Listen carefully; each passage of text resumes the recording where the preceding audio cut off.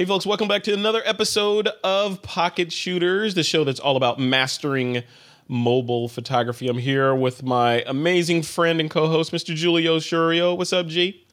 How's it going? It's going good. I'm excited. I'm excited for this episode, obviously, because I do these intros with so much energy. It's like enthusiasm.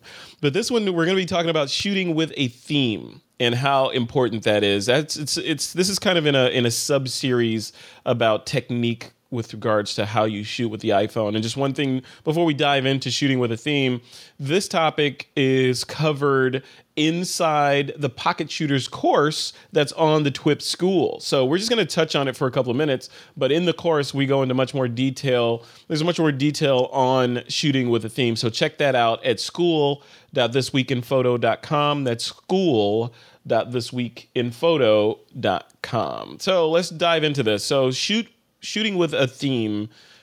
This is important because this is like when I lead pocket shooters, when I lead photo walks around the Bay Area, the big question that normally comes up from the people that attend the photo walks is, what do I shoot? What should I shoot? Especially if we go to like a place that's overwhelming, like downtown San Francisco or Chinatown or someplace like that. It's always, if you don't give people guidance, they'll just shoot everything and then come back with nothing.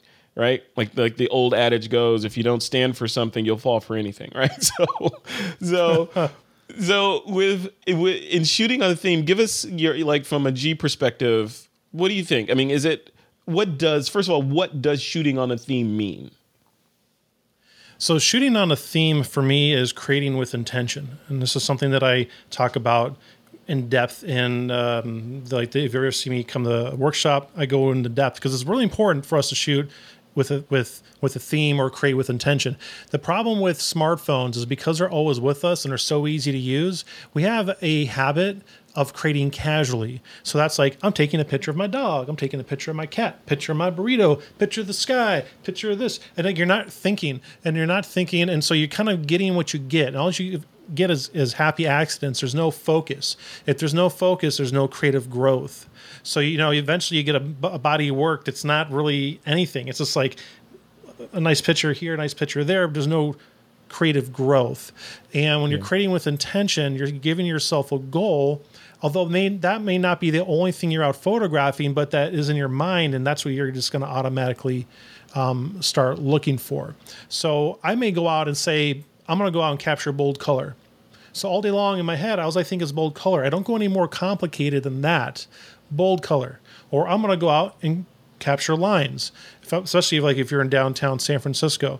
Or I'm going to go out and capture my Converse on different textures. Mm-hmm. And so that at the end of the day, I have a series of, say, 5 to 12 images that look that have a similar theme or intention. Now, while I'm going out for a photo walk, I may also see something that catches my eye, and I'm going to capture that too. But in the back of my mind, I'm always thinking, my intention is bold color or lines or motion or whatever. And that helps you to align yourself with what your true creative vision is. And that is what is going to separate you from other people, regardless of camera or technology, because that vision is unique to you. Yeah, no, I agree with everything you said 100%. And it's the shooting on a theme thing. I would break that out even more into, shooting on a theme, like you said, whether it's color or texture or subject matter, like, in the example of Chinatown. Yeah, we're going to take pictures of Chinese lanterns, or we're going to do pictures of ornate doors, or I'm going to do pictures of weird-looking souvenirs that they have here. That kind of stuff, or menus in the different restaurants. So having that niched focus is important, and it keeps you on track. But also, like you said, you don't need to have blinders on. You just need to have a target. So if you're shooting those things, that doesn't mean that you see this amazing looking old man sitting there juggling fireballs while moonwalking, that you should ignore that because you're taking pictures of doorknobs, right? You should shoot the old man and get the photo or some video even, and keep on your mission. So, but one thing I would layer on top of that is, even before you go out, if you know where you're going, and this is not kind of a serendipitous, you just stop the car to go shoot something type adventure, if you begin with the end in mind and also be thinking along a storyline or telling a story. So back to the case, back to Chinatown in San Francisco.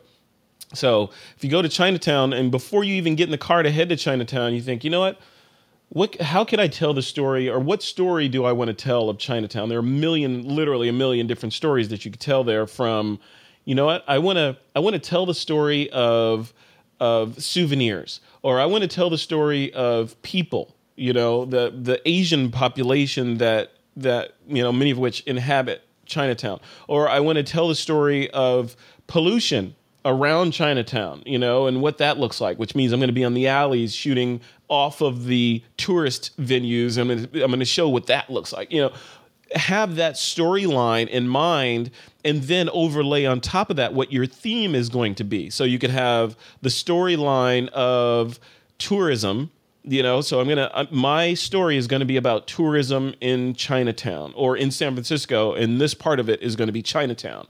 So that's going to focus you down the line of what says tourist to me. Okay, there are some tourists over there that are clearly not from here.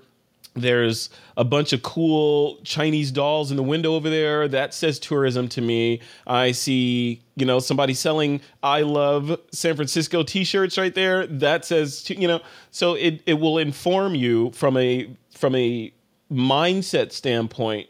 And then like what you were saying, G, also think thematic. When you overlay those two together, then it really gets exciting, because now, you know, it's like, okay, I'm telling a story. Now I got to find all the puzzle pieces to tell my story along this theme. Now I'm going to go do it, rather than just dropping yourself behind, you know, for lack of a metaphor, behind enemy lines. You drop yourself in there. Now you got to figure out what I'm going to do and how I'm going to get out of here. You actually have a game plan before you actually even get into the theater, right? Does that make sense?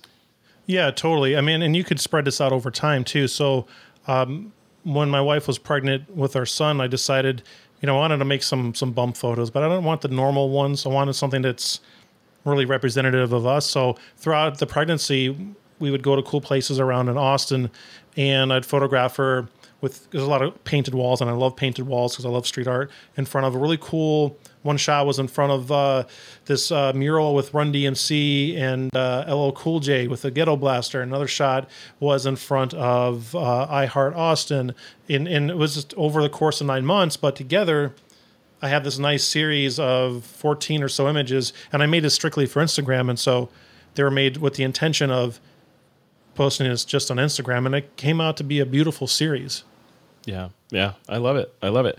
So that's cool. So that, I mean, I don't want to beleaguer this topic too much, but I just want to make sure that people understand this is the first in a series that we're going to be covering on the idea of the different techniques that you can employ both photographically and obviously in the context of shooting with your mobile devices, pocket shooters. So you're out in the street, be thinking of the things that we've said in this episode, and refer back to this episode later if you want to get some more inspiration. And I think we'll just cut it off right there, G. And we'll in the next episode we're going to be talking about more and very different things around how to get better at your mobile photography. Shooting on a theme or shooting with a story is just one. There'll be several more different ideas that we have over the coming weeks that will keep you inspired and enthusiastic about your mobile photography. All right, G? Sounds good, man. All right, cool. All right, folks, we'll see you in the next episode. Peace.